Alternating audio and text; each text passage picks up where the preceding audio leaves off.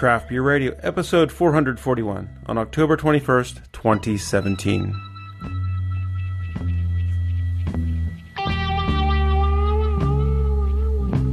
Been dazed and confused for so long, it's not true. And welcome to Craft Beer Radio, where we're mellow, babe. Just mellow.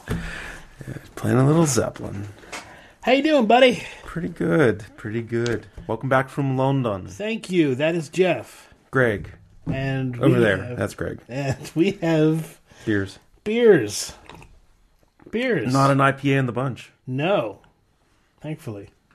We did a session IPA on the pre-show. But we do have an India Pale Lager. Should we start with that? Let's get into it. Okay. Because I said recently that, it's just one of those styles that really haven't been driven home to me yet. It's not one that I've had where I'm like, okay, that makes sense. Well, This should be a thing. Brickway sent this beer to us, perhaps to challenge that notion. We'll find out. This is 5.5%. Thank you, Brickway. By the way, 5.5% alcohol by volume, 55 IBU. The malts that are used are Pilsner and Crystal. The hops, Magnum, Cascade, Centennial, and New Age German Grüngeist. No idea. Nice. Brickway is in Omaha, Nebraska.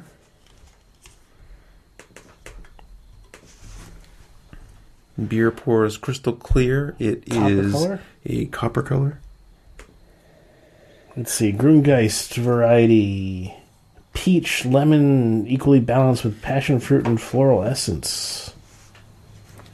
Interesting. Sounds like one of the, Australian hoppy hops.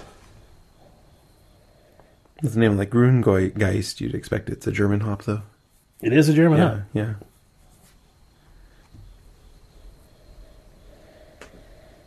All right, yeah, so the aroma on this one, the malt is kind of backing it up a little bit. It's a bit Pilsnery or Munich, or I should say not or, a blend of kind of that crispy grain crack of a Pilsner malt, but then a little bit of a toffee of a Munich malt kind of in the nose. But then you're getting the hops, and I think they're kind of coming across like lemon drop or something like that, right? Almost like a little bit lemon peel, a little bit lemon candy, somewhere in there is what I'm smelling. So that Munich that you're smelling is Crystal. Okay. It's Pilsner and Crystal. But I think it's the same sort of deal. You're getting a caramelization, you're getting that Sure. Yeah, I maybe I should clarify what I'm saying. Like, I'm not necessarily reading the ingredient list and saying this is how this fits. I'm more so saying I'm smelling something that reminds me of Munich. Okay. Or maybe it's how the crystal's playing with a less estery fermentation, right? And maybe it comes across more like Munich does because we're used to having kind of a caramel malt like Munich in lagers. Maybe that's kind of why I went that way. I think it's worth talking about. Yeah. But I also I understand completely what you're saying, and listeners might not know. Almost always when I'm talking about things, it's what I think I smell in the beer or taste, not what I see on an ingredient list. Right. I think the reason why this conversation is important is because I did, just read the ingredients as you were pouring. Yeah. Jeff, is concentrating on pouring, so he's not necessarily totally listening. Yes. But it may seem weird that he then talks about Munich malt when I said there were no Munich malt. Yes, there wasn't any malt in there. That's one thing I probably should try to pay more attention to you going through the rundown. It's we kind of diverge at that point. Greg does the rundown, I pour the beers, and then we come back together when it's tasting time. So the best way to put this is what is this thing that you're smelling as Munich quality? What is this thing that you were picking out as Munich? Yeah, so, now when I smell this, the lemony is really coming through on top. I'm not getting... But when we first had the first couple of sniffs, it was not as hop-forward when I was smelling it. It was more malty. And I was getting like a Pilsner-type character. But then there was kind of... Pilsner's a little bit crackery. There's a tiny bit of spice to it. Yeah. Like, not as spicy as rye or something, but a tiny bit of spice, I feel. And then, there was something on top of that. And to me, maybe because I have, when I smell one thing, there's other things that generally come along with it. And maybe I just went to the thing that comes along with Pilsner that is caramelly, is not caramel malt, but more Munich. So I might have actually been smelling something that was more like white bread crust when, if I go back and smell it now that I'm thinking of it differently, it might taste more toffee or caramel. Interesting. I have a story somewhat similar, or somewhat about the kind of flavor things that we get that I can talk about a little bit later. A meal that I had while I was in London that was very interesting. So let's go on to the flavor here.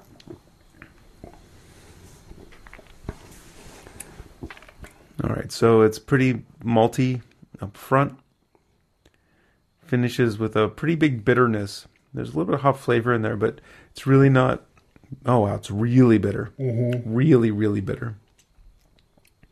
Kind of bracing when I first had it. I was like, whoa. The bitterness kind of like just keeps growing and growing at the end there.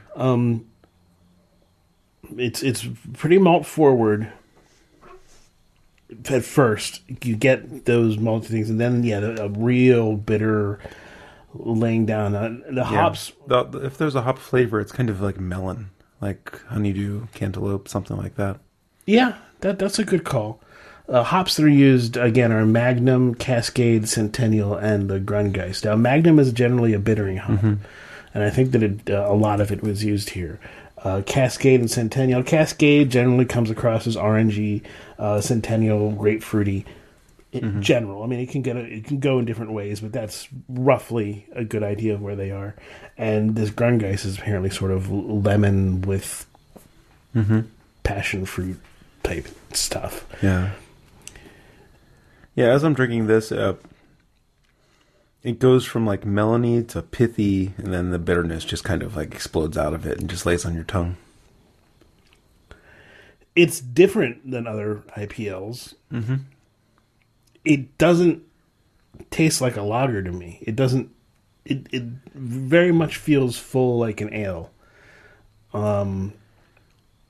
It has. I mean, the malt flavor is pretty clean, right? You don't get a bunch of esters up front, and then the hops take such a front position that you really wouldn't necessarily notice the esters strictly anyway. They would just kind of be a secondary, tertiary thing behind it. I mean, I think it does have that hoppy lager type thing going on a bit, but I do think that the amount of lingering bitterness on this is kind of off balance. I wonder why the choice was made to go with that much bitterness. If there was something about not having that much bitterness that threw off the flavors and they needed that to make it more cohesive. Yeah. Well, unless they tell us, we'll never know. Yes. As I'm finishing this up, it's kind of getting a little bit of that like lupinally, like wet hop, like sting on the back of your throat. I'm starting to get some of that. So I might as well mention what I was talking about before. One of the I've got to thank Jamie Barlow for giving me the hint to go to this place called Marksman in London, and they had one of the appetizers I had was, let's see, I have it here, smoked cod's roe and radishes. And that's what the plate looked like. And and cod's roe is it's kind of the gonads or sperm of the cod. It's smoked, and then there's one of these like little radishes. Really, the radish is there to offer texture. Right. When I tasted it, I was struck by it was a very familiar flavor, but I couldn't place it. Okay. And I was like, what is going on here? Because this is something that was very delicate. It was really well put together, but almost instantly familiar. And I finally figured it out. It was Slim Jim. Okay. But I don't know when the last time you had a Slim Jim was. Probably not very recently. But, leaves a slick, gross stuff on your tongue and it tastes all... But, I mean, this doesn't have any of that gross stuff. It was very delicate. Just the spicing. Just the spicing and the textural component was velvety and really wonderfully well done. Okay. But it was so weird to have that flavor really pronounced, but sort of delicately produced in this manner. Not It's interesting. from Slim Jim. Yeah. Yeah, Slim Jims can be pretty gross. I mean, but probably the spicing was the major component that led to that. Yeah, But probably. it was very interesting to see, oh, you can make this not gross. Right. That's cool. All right. While we move on to the next beer, let's go. I really want to try this North Peak, this Dauntless Oktoberfest lager. All right. So you said something about North Peak was Jolly Pumpkin. So I was at the beer distributor, and it was for beer club, and it's a little late in the season, but it was an Oktoberfest beer club at work, so I had to find a bunch of Oktoberfests. And this guy was sitting on the shelf. It was North Peak. It comes in this stubby bottle, so it gets your attention right away. And I asked the guy about North Peak, and he says it's part of Jolly Pumpkin. It's their, Jolly. Everything out of Jolly Pumpkin is barrel aged. This is their clean brewery, or I should say, production brewery, that stainless steel brewery, North Peak. It's in Dexter, in Traverse City, Michigan. And yeah, this is an Oktoberfest. Looks like it was bottled on July 20th. 18 IBU. They call it a traditional Munich lager, or a traditional Munich lager yeast. They call it an Oktoberfest lager. Tettnang Hillertauer hops. Has a slight haze to it. It pours kind of a golden copper. The head kind of fell down real fast. It has just a wispy head now. 18 IBU. The aroma on this one kind of has a bit of a sweetness to it, almost like a... What is that? So you're kind of getting that bread crust maltiness. There's some estery thing going on here. Yeah, that's what I was saying. Like almost like, I hesitate to say appley, because like appley is like spoiled, oxidized stuff, but I think it might be coming across a little bit appley. Yeah, but it's weird because it's playing with the malt, and it's making it hard for me to pull out what I expect, the malty aroma. I wonder if there's an infection in this bottle. You think this done gone sour? I wouldn't say it's gone sour, but I mean, feel that zingy fizziness on your tongue. Yeah.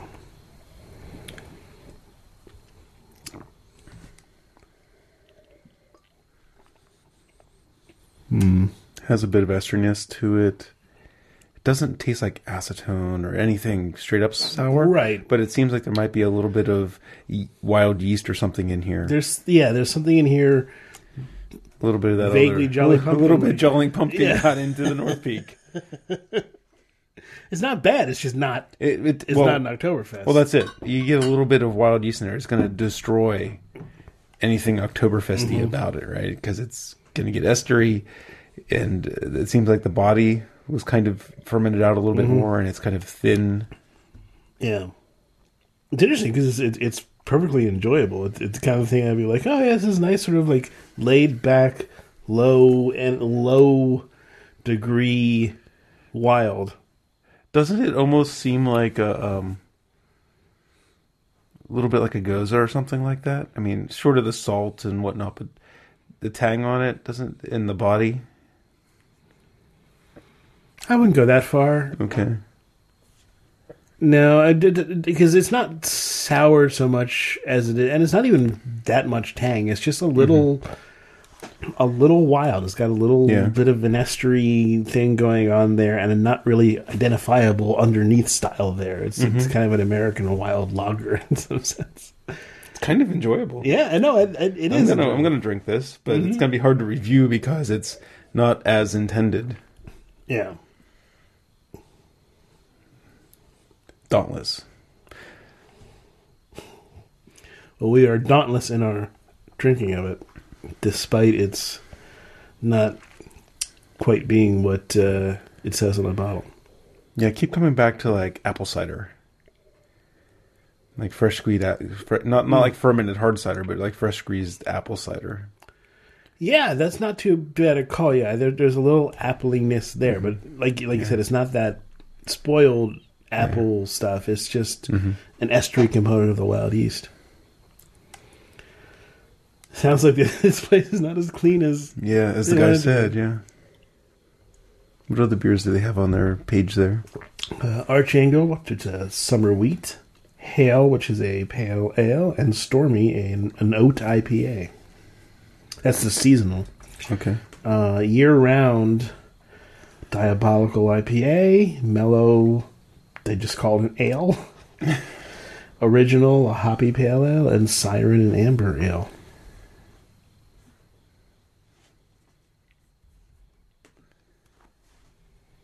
All right. I think we need to do this grisette next before we get into the bigger beers. So Heather picked this up for me at Giant Eagle, I think. Somewhere where she was out beer shopping, she picked this up. This is a collaboration between Omnipolo and Mikkeller. Okay. It's called Prince and Pauper. It is a dry hopped grisette. Counter can. Recipe by All-Star Phantom Brewers Carl Grandin and Keith Shore. Labeled by world-famous Scandinavian designers Henok Fenente and Mikael Bergzel. That's funny that the label's from world-famous designers. I know, it's such such a pencil drawing. It's a pencil drawing. It's like one of those things that Picasso would write on napkins to pay for meals at the end of. Yes. And one of these guys has snot coming out of his nose. I mean, it's not like it's not like you'd be like art.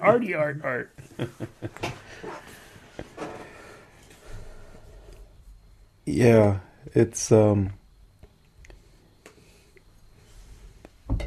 not saying that I can make art, but like I'm not very good at drawing people, and I can when I draw like a cartoon profile, it looks pretty much like that. Yeah, I could definitely do a drawing of this dude as good as this. Yeah. That's decently somebody who knows how to do facial structure. Yeah. Still not wonderful, but all right. It's Prince in the Pauper. So yeah, color is a hazy straw. Hazy straw with a lot of head.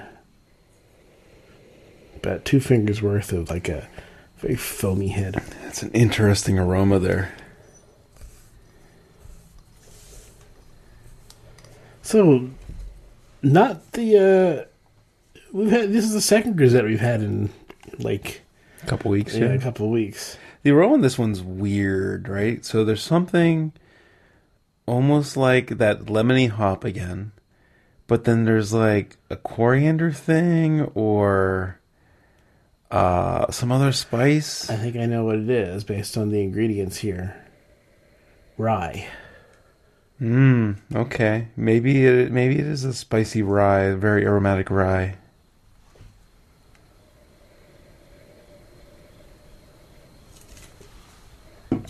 I can make that match up. But it has a really deep nose, right? I mean, there's lots of interesting things there to really smell.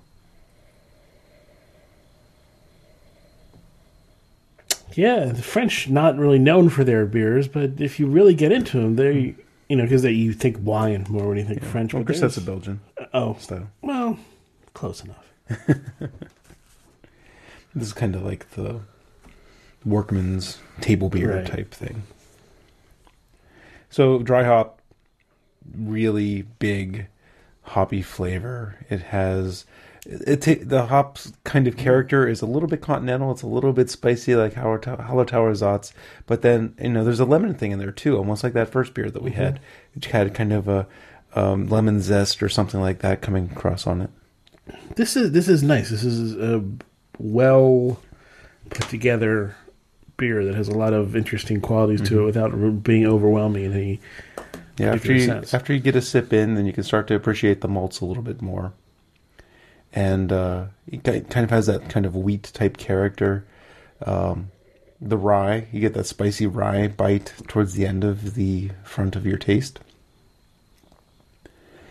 I mean, it's an unassuming beer, obviously, based on, Yeah.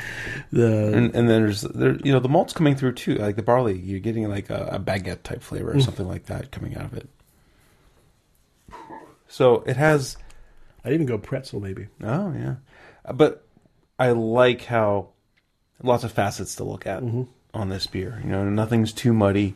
You can really like dial in on a bunch of different things and try to dig in even more.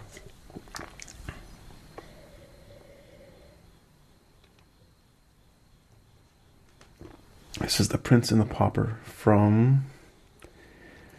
Where's the brewery name? Omnipolo and McKellar. Yes. Where is that actually written? Oh, there's McKellar way down at the bottom. Okay, there we go. Their websites actually have. That's where. The label's a bit. So the back is all like handwritten printing, and it talks about the ingredients, and there's like boxes around certain parts of it. It's like maybe that's where the art. Yeah. I think the back's a bit of an art of the art too. Yeah.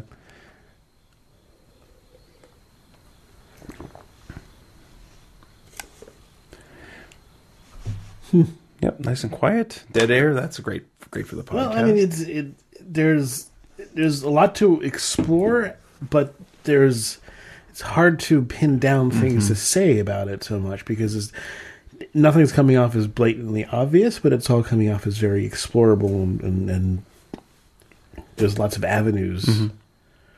It's interesting. Grisette is not a hoppy beer.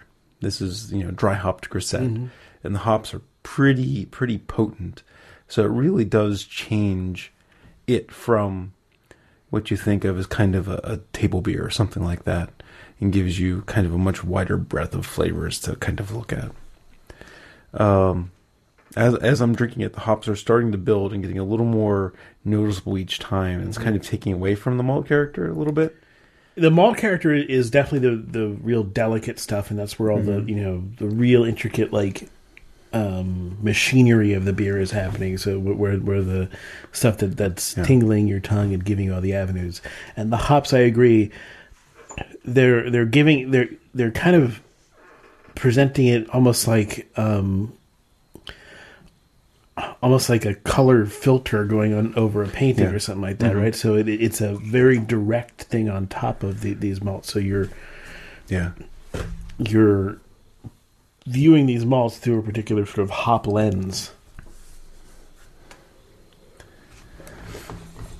All right. Let's go to Denver, Colorado. Right now? Yes, in our minds. With our taste buds. Let's travel with our taste buds to Denver, Colorado. To the Great Divide Brewery.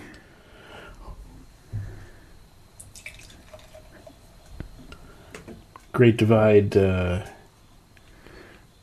Orabelle. Yep. This is brewed with barley, wheat, oats, and rye. A Belgian-style triple. 8.3% alcohol by volume.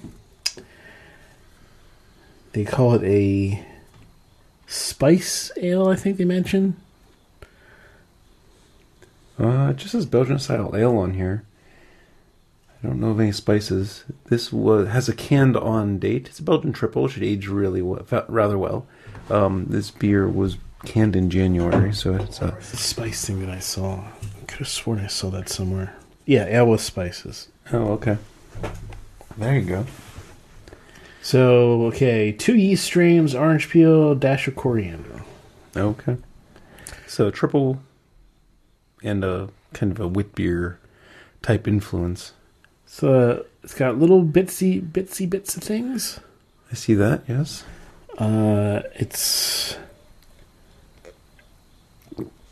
So there's some stuff in suspension in here.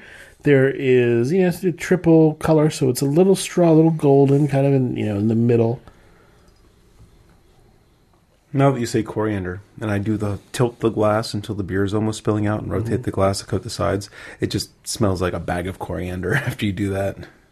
Yeah, it does, actually. The thing is, they say a dash of coriander. I mean, sometimes a dash is all it takes. Yeah.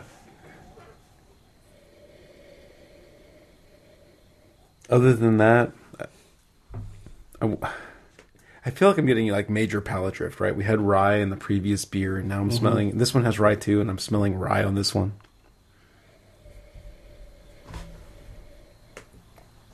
The barley malt is also readily apparent. It has a really nice malty, as in... I don't know, like a rustic bread or something like that. You get a little bit of yeastiness in there, and it has a nice malty aroma. And that coriander is playing a big role in the nose. It makes it hard to, at least from the initial sip here, to think of it like a triple. All those spices. Yeah, you're right. Has a big residual sweetness to it. Yeah. And yeah, that coriander is just blowing me out. It's spiced like a wit beer, right? Orange peel, coriander, Yeah. but then Belgian yeasts and a triple. Yeah, I mean, so they probably added more malt to it, and maybe they used an Abbey yeast instead of a wit beer yeast. They added oats and rye here too, in addition to barley and wheat. There's a lot going on in this thing. Or a bell. And there's plenty of alcohol to move it along at 8.3%. So it's... I've had a couple of these, over the last few months, but never in show mode. Mm-hmm. I enjoyed it quite a bit when I wasn't being surgical about it. Yeah. Now that I'm being surgical about it, I'm just being overloaded with coriander. It's definitely hard not to notice it. I am enjoying it, I think. I think I like it. On that. The coriander does get pretty strong, but I feel like what's happening here is rather interesting melding of styles that I'm sort of digging, and I.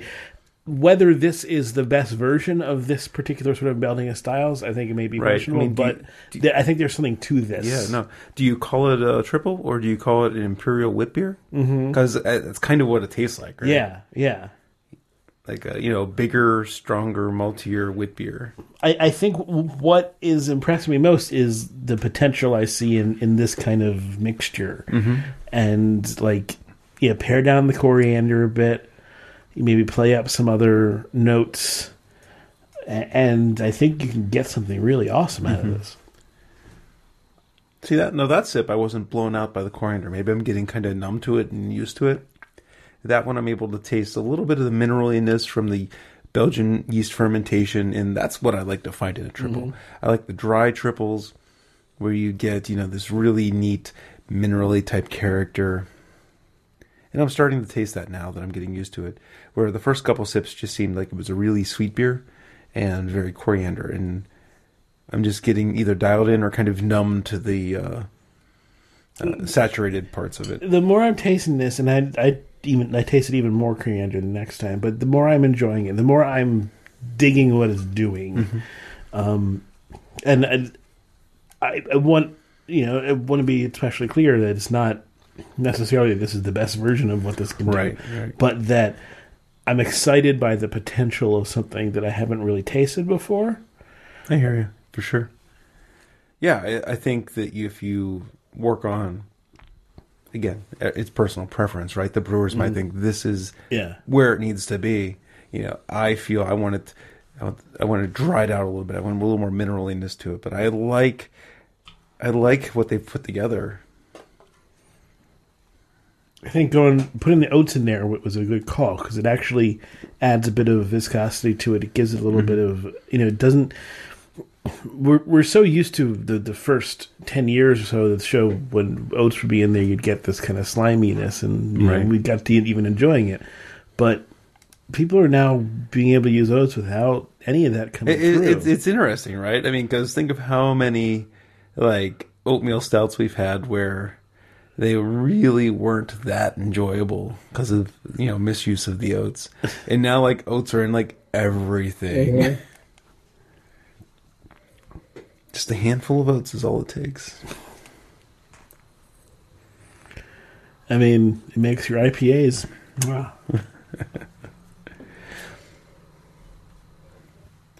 There was one. I think it was at BrewDog. It was not made by BrewDog, but when I was at BrewDog, I had a England-made, I believe, England-made Northeast IPA. So should we talk about the ridiculous thing, or not even give it like time on the air? I'm not even sure what you're referring to. That thing I sent you when you were in London that you don't remember. Like the most ridiculous thing that you've seen like all year from beer. Oh, I kind of just want to ignore it. See, Greg forgot about it. It was made such an impact. Buying Anheuser-Busch. Oh, right. Okay. Yes.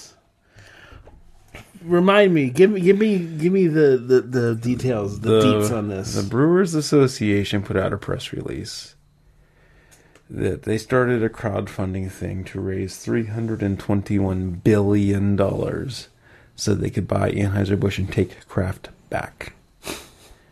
Now, obviously, the point of this thing was not to actually have it come to fruition. This is but to get headlines. Yes. And to get us talking about it right now. Basically, my message to you on Slack was, stay in London, craft beer is dead.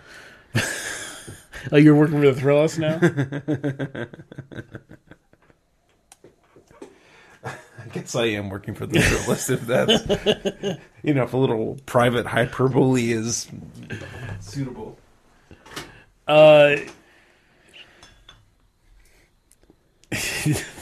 The funny thing is that we've known that craft beer is dead for a while now. This is just the obituary, right? We're just in the part of the scene where the craft part is being slowly turned into something different, and that's fine. That's evolution. That happened. I mean, I don't know if fine is... It's natural. That's the way things work. People are going to want to continue to be on their sides, even though the sides are, at this point, artificially maintained and very, very fragile, very Jenga-like, I think, if you try to poke at them a bit. So I try not to take them. I think we both do. It's silly, of course, buy Anheuser-Busch with crowdfunding. What's the... So here's Julia's quote on the thing. In the last few years, since acquisitions and big beer getting into the full-flavored beer space, you're seeing a squeeze on the marketplace. Off restaurant menus and off the grocery store shelf. Big Beer's one-stop shop for beer is not a good long-term solution for choice and selection. There's another quote. What was that? The full-flavored beer... beer space. Space. Okay. That is an interesting way of putting it. The full-flavored beer space. Are we the full-flavored beer space radio now? That's a mouthful.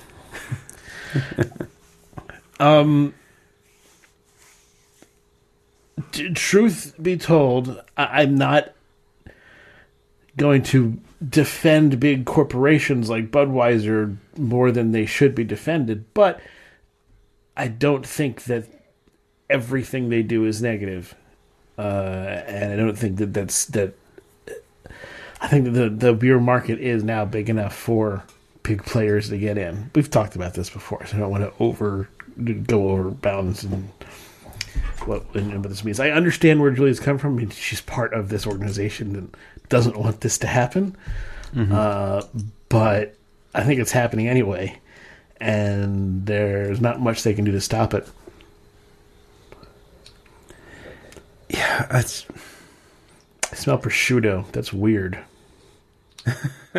On the beer? Yeah. And not really smelling it very directly, so Okay. stuff is wafting over, and it's kind of like prosciutto or capicola or something. Okay, interesting. I don't know. I get they were just going for this like big headline, incendiary. We're gonna buy Anheuser-Busch back. Okay, so let's game this out, right? They succeed. They meet their goal. They take over. Hostile take over Anheuser-Busch. Are they going to discontinue Budweiser and Bud Light? Right? What do you shut it down?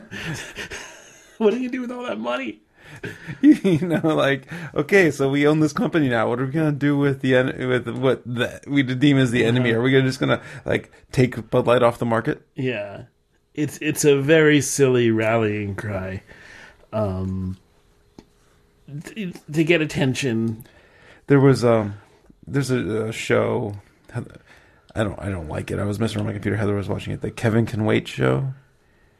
Oh God, It's bad. But in the one episode, there's this brewery called Three Roads. Instead of Two Roads, it's Three Roads Brewery. And they walk into the tap room, and I thought it was interesting. You look at the tap list, and it's like hazy double IPA, sour raspberry. You know, like it was like real, like what you would see at like a real brewery. And then, real quick, dude has a near heart attack warning thing, and then he's in the hospital, and he's like, well, Anheuser-Busch is after me anyway for a boatload of money, so I'm going to sell to them. So in the show. Oh, okay. But, you know, it's like, okay, so like, I don't know, stupid show. It's penetrated mainstream culture enough. A bit, yeah. Like, I'm on my computer, and the guy's like, and Anheuser-Busch has offered me a boatload of money for my brewery. I'm like, what? Well, that means that just some writer on the show knows beer. Yeah. You know what I mean, it's not like, I doubt that they, on Kevin Can Wait, they put the kind of, you know, work into it that you do on shows like, you know, on Rick and Morty or something like that, right? Yeah. You're not slaving over their scripts.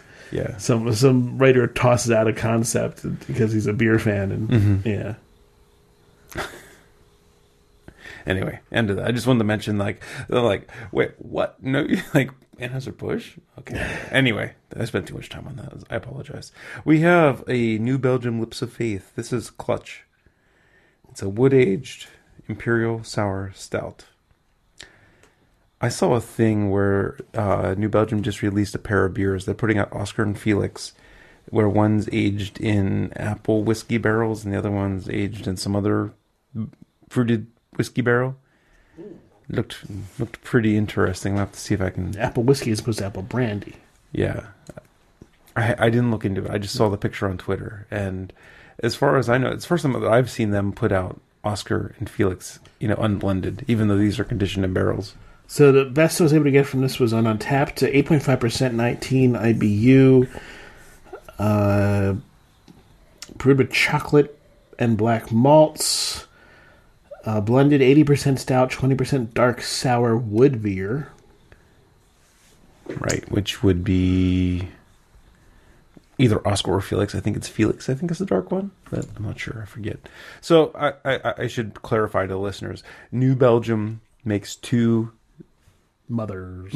sour base beers. One's called Oscar, one's called Felix from The Odd Couple. One's a light golden ale. The other one is kind of a brown, you know, dark ale. And they blend these beers together and with other things to make every sour thing they do, you know, including this one.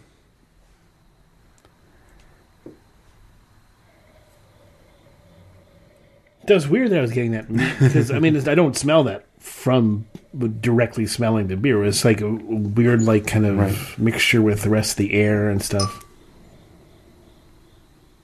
All right, so the aroma on this one, yeah, it's a little bit tart, a little bit like cherries, you know, like sour There's a cherries. cocoa in there though. Cocoa thing? Okay. Yeah. Yeah, so sour stouts, right? You don't see a ton of those. I can think of a couple ones, you know, like Belgian stouts, like, you know, Troubadour Oscura is kind of the original one of those. Dry Log did a beer called The Plague, which is kind of like a sour stout. I think we did that on the show probably about 3 or 4 months ago. And that one had a bunch of berries and stuff added to it.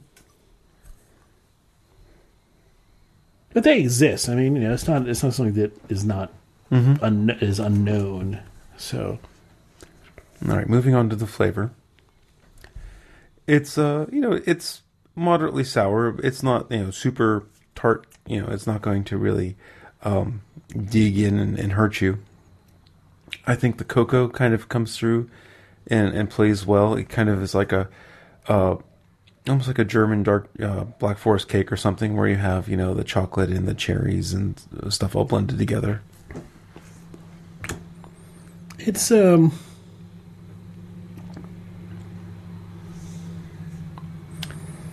not working for you? No, the sourness is really pulling me away from what I want out of the stout part, and like the chocolate notes just being sort of overwhelmed by a kind of sour cherry, and not in a good way, not like a chocolate covered cherry, more like a lozenge. not to say medicinal, so, but it's. I kind of went in expecting to have your reaction, because I am pretty finicky when it comes to sour stouts and things like that. And Belgian stouts and whatnot. I just think it's a style where I'm really, really picky. This one I'm not having too much problem with. This one, I think that there's a decent balance. Do I think it's the best beer I've ever had? No. But I think, for what it is, I think there's a decent balance between the sour cherry flavors and the kind of the cocoa and the maltiness. I'm not opposed to that opinion. It's not hitting me in the right way. I hear you. I'm not against drinking the rest of this either, but it's just I wasn't trying to convince you to change your mind. And I wasn't thinking that you were. I'm just clarifying. So change your mind, damn it. You want to play some Walk of the Baby Elephants? Oh, yeah. And we can say, there we go. Hey, let me put this out there. Go to it's almost holiday shopping season. Get your gifts in early. Go to craftbeerradio.com/kids. Supporting. Oh, we're doing that? Okay. Yeah, and supporting the. That's not going to get you your holiday gifts, but it will support kids in Puerto Rico. In Puerto Rico. Puerto Rico. Puerto Rico. Where, there's lots of crap has happened, and this is going to children's hospitals in Puerto Rico in particular. I'm doing this gaming marathon What thing. day is that happening? November 4th. Okay. November 4th. You can still donate after the event if you want to, but I mean, I'm doing the gaming thing with a bunch of friends. We're getting all together to do it, but it's for a good cause, and believe me, it's hard. I mean, 24 hours of gaming. What would be cool, and I don't know whether you have the, last year we could tune in and watch whatever you were playing, but there was no interactive channel or something. Right. It'd be really cool if listeners could get on and give you some encouragement. It would be really cool. 2 or 3 in the morning. I don't think that we have that set up right now. Okay. But it's something that we're thinking. If we continue to do this, we're thinking about it, but we don't have the equipment to do that kind of.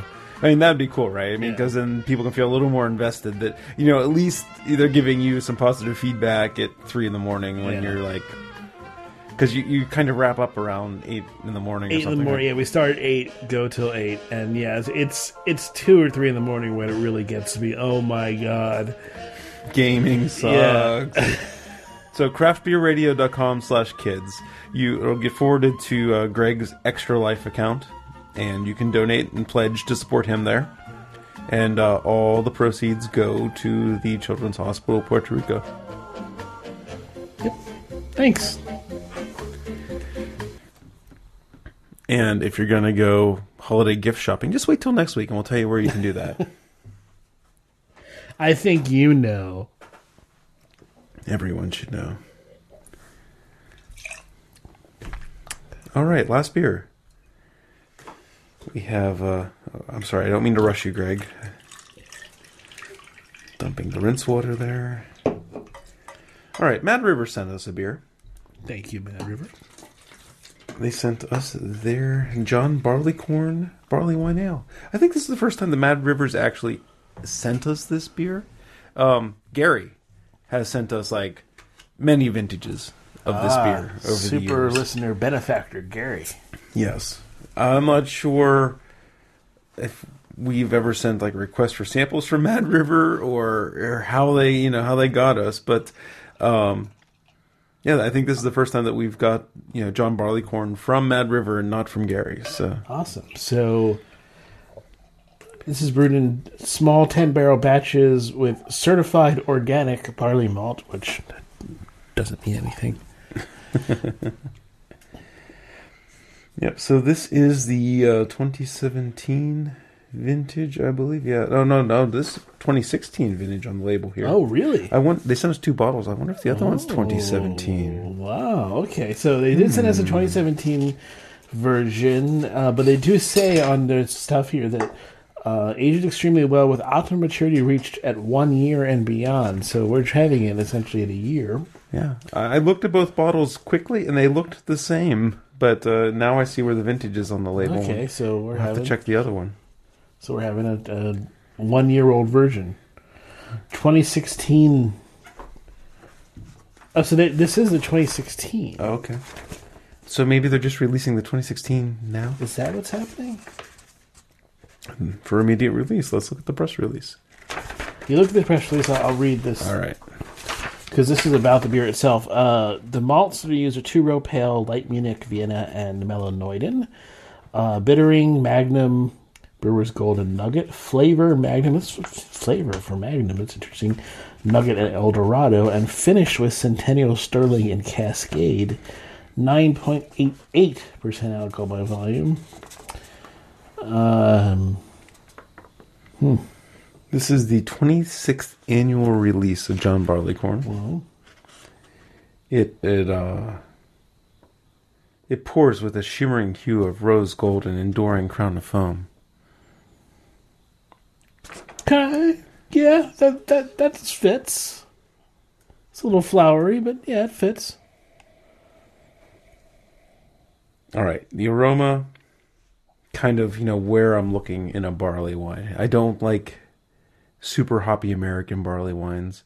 Bigfoot is good, but I like Bigfoot with, 3, 4, maybe 5 years of age on it for those hops to fade. I think fresh Bigfoot is too hoppy. I like English styles. And I'm smelling this one from Mad River, and, the hops aren't leading the show. What's leading the show is these rich, caramelly, sweet, malty notes.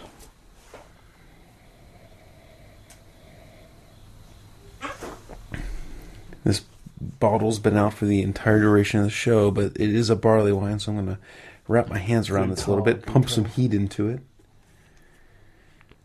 Of course, we're drinking these out of our favorite glasses, the Spiegel Beer Tulip. And they do recommend the snifter. This is essentially a snifter. Mm-hmm. We would always recommend this for essentially anytime you're going to analyze a beer.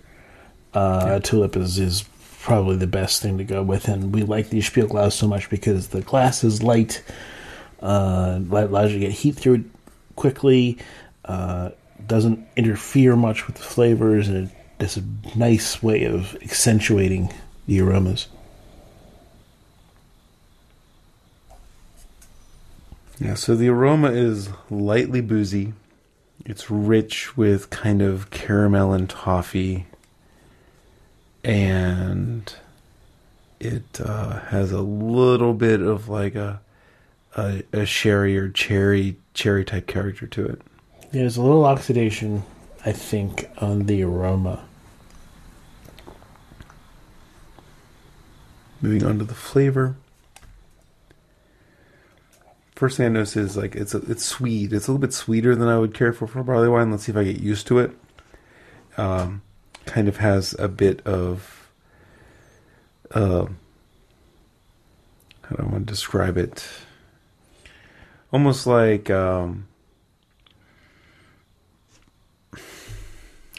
it's interesting because I have something in my head because it was put in here by the marketing speaker. Okay, what do you got? They say savor the fresh aromas of ripe nectarine, light caramel, and mild citrus notes. And so I think sort of nectarine or some sort of Okay.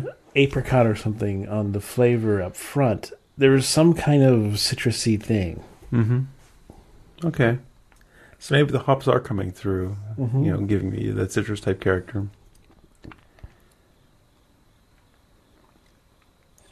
There's a fair amount of bitterness in this, it's kind of... Yeah. There's a lot of Magnum, as I mentioned here, in both bittering and flavor. They use Magnum. Okay. A lot of hops in here. I'll go through the hops again while you're paying attention. I'm paying attention. Bittering, Magnum Brewer's Golden Nugget. Flavor, Magnum Nugget and El Dorado. Finishing, Centennial Sterling and Cascade. It's interesting that it doesn't smell like a hop bomb. Right. Like a fresh... That's a year old. It's a year old, yeah, so that could explain it. It could have faded some, but yeah, they're still very potent in the flavor. It's interesting now that you mentioned like nectarine, because that's kind of a really good pool. The way the hops are kind of playing with the maltiness, and it's giving you kind of the flesh of the nectarine and a little bit of the skin too. Mm-hmm. It helps you identify. Does it help you appreciate it? I don't know, because I with Yum, I like more of a sweeter. I'm looking for bread pudding. Yeah. I'm looking for raisins and cherries and bread pudding and donuts and cinnamon rolls. And that's what I want in a barley wine. Not that it's bad to experiment. Right. So, I was, anything that I can do to kind of tease out those kinds of elements, are going to make me more in a happy space. And, pulling out the kind of, stone fruits, it's different. Like, I haven't really been in a space where I'm pulling that nectarine or apricot out of and they aren't stone fruits that you're used to pulling out, because you're used to going more plums or in that nature. Like, maybe go towards more of an old ale thing. And you're not really getting that. You're getting a lot of more not citrusy, but more, the nectarine-ish stuff.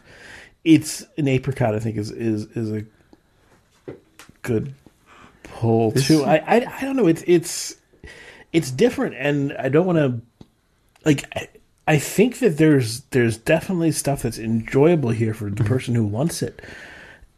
So I feel like bad about saying I'm not really a fan, because I think that other people would be, but I'm not really a fan. I mean, that's, like you said, I'm like you in terms of what I want out of a barley wine, and this isn't giving me that.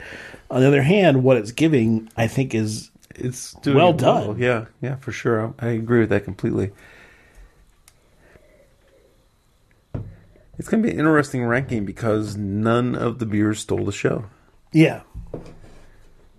Like, where do I put my favorite beer?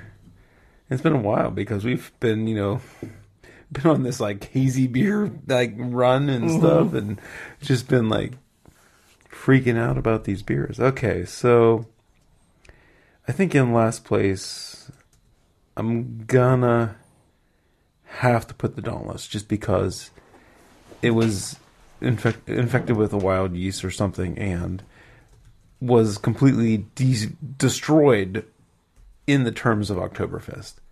The beer wasn't a drain pour. It was drinkable. We finished it. But I can't really rank that kind of toffee, sour, tangy thing. I think I just have to put it in last place, just to make my life a little bit easier. And then, I don't know, what do I like the best? I like that, I guess. I like that one. I'm going to put the Brickway in 5th place. This wasn't the IPL that convinced me that IPLs should be a thing. I'm still looking. This thing was interesting because it had that kind of lemon drop type thing from the whatever, what was that hop called? The Geckogeist or something like that. Grungeist. Grungeist. Close. You were close. There you go. Grungeist. I would have liked to see. So for an IPL, right? I want to see kind of an IPA type hop flavor and body come through with the lager, I think. But again, it doesn't. I don't know. I don't know what I want to see because I haven't had one that I thought has really like opened my eyes to why that should be a style. And the Brickway just didn't do it either. I'm going to put the Clutch in fourth place from New Belgium. I'm very finicky when it comes to things like sour stouts. And this one wasn't really rubbing me the wrong way, but it just wasn't that good either. You know, it wasn't something that I was in my happy place drinking. The sour and the roast from the stout, they're grading tones against each other. Let's put the Mad River in third place. I was, like I said, we both just talked about this. We're in our happy place again when it is an English style. Mm-hmm. Huge malt flavors, things like that. Boozy, bring it.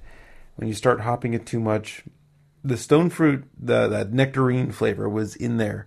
Even it's in the marketing speak, but it's also in the beer. And it's interesting, but it's not what I want in a barley wine. Right. We have another bottle of this. I'm going to age it for a few more years. We'll pull that thing out, and I bet you it comes around. And then the top two, we got Orabel and the Prince and the Pauper. I am going to put... This is tough. They both have things that are difficult to make them number one, right? The Orabel had too much coriander, but I got used to it. And also the first couple of sips, it was too sweet. I wanted something drier. And then the Prince and the Pauper had this weird balance to it. And then you had this haze of dry. The dry hop was not...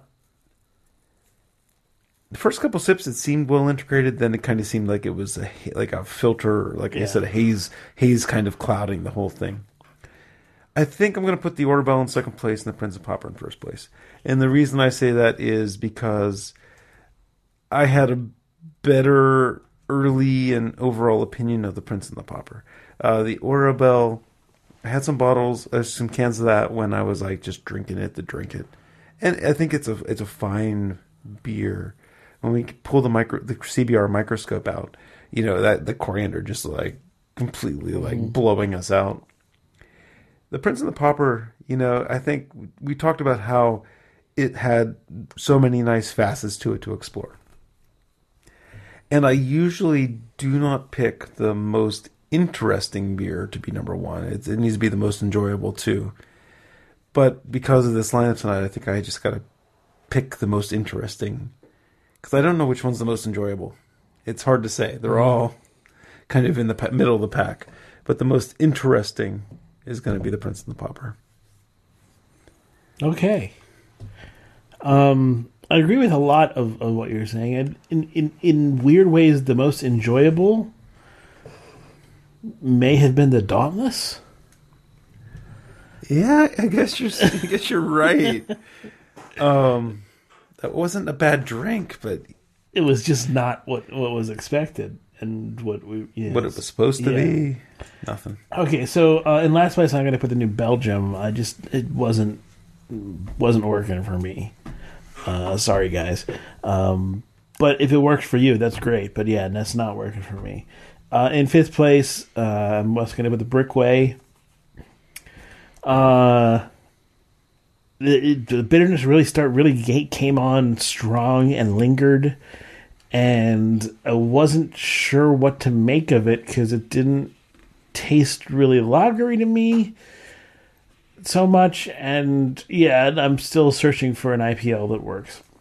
In fourth place, I'm going to put the North Peak, the beer that was perhaps the most enjoyable of the night, but it was not at all. it seems what the brewer intended, because that was on Oktoberfest. That was an American Wild Lager. Something. It was interesting though. It's in a stubby bottle. Yeah. In third place, my first, second, and third are all agreeing with Jeff. Mad River, still finishing up the bits of it. It's not bad, but it's not the kind of barley wine that I really enjoy. But if you like a fruity barley wine, then you might really enjoy it. Orabelle, yeah, I think at a bar, I can totally see me digging it, and I love what it was doing. Like, I loved the integration of the concept of a triple and a wit beer, and I really want to see where that goes, if that picks up, if that becomes something that other brewers sort of take a look at. I don't expect it to become like the next Goza, the next new Northeast IPA, but I want to see. I want to see other brewers play around with this, because I think there's something there, and that's exciting to me. But the Princeton Popper was really well done and well articulated and subtle, and I was kind of with the rest of these beers being what they were, the subtleness of the Princeton Popper, even though it did have that sort of filter over it, sort of won the day for me. Sounds good. Thank you, everybody, for tuning in to another episode of Craft Beer Radio. And Led Zeppelin's going to play us out. Craft Beer Radio is released under the Creative Commons license. You can visit craftbeerradio.com for more information. If you want to contact us, you can hit us up. The email is beer@craftbeerradio.com. We like Twitter, at Craft Beer Radio. I am at Jeff Bear. I am at craftbeerradio.com/kids. For this week. All right, yes. I was going to go to that next, but absolutely. Please, if you got any donation left in you after this horrible donation season that we've had. Like $5. I mean, whatever you can spare, it'd be great. It's going. I mean, you gave money to Houston, then you gave money to Florida, then you gave money to Puerto Rico, and now who knows what else you gave money to also. And here I am asking for more money, and you got a Christmas coming up, right? I mean, it's. I get it. I get it. I totally do. And if you don't want to do it, I also get it. I'm trying to do the best cause I can, and the best way I can make this into something. I hope that, if nothing else, it gets people to pay attention. Yeah. craftbeerradio.com/kids. Thanks, everyone, for listening, and we will talk at you again next time.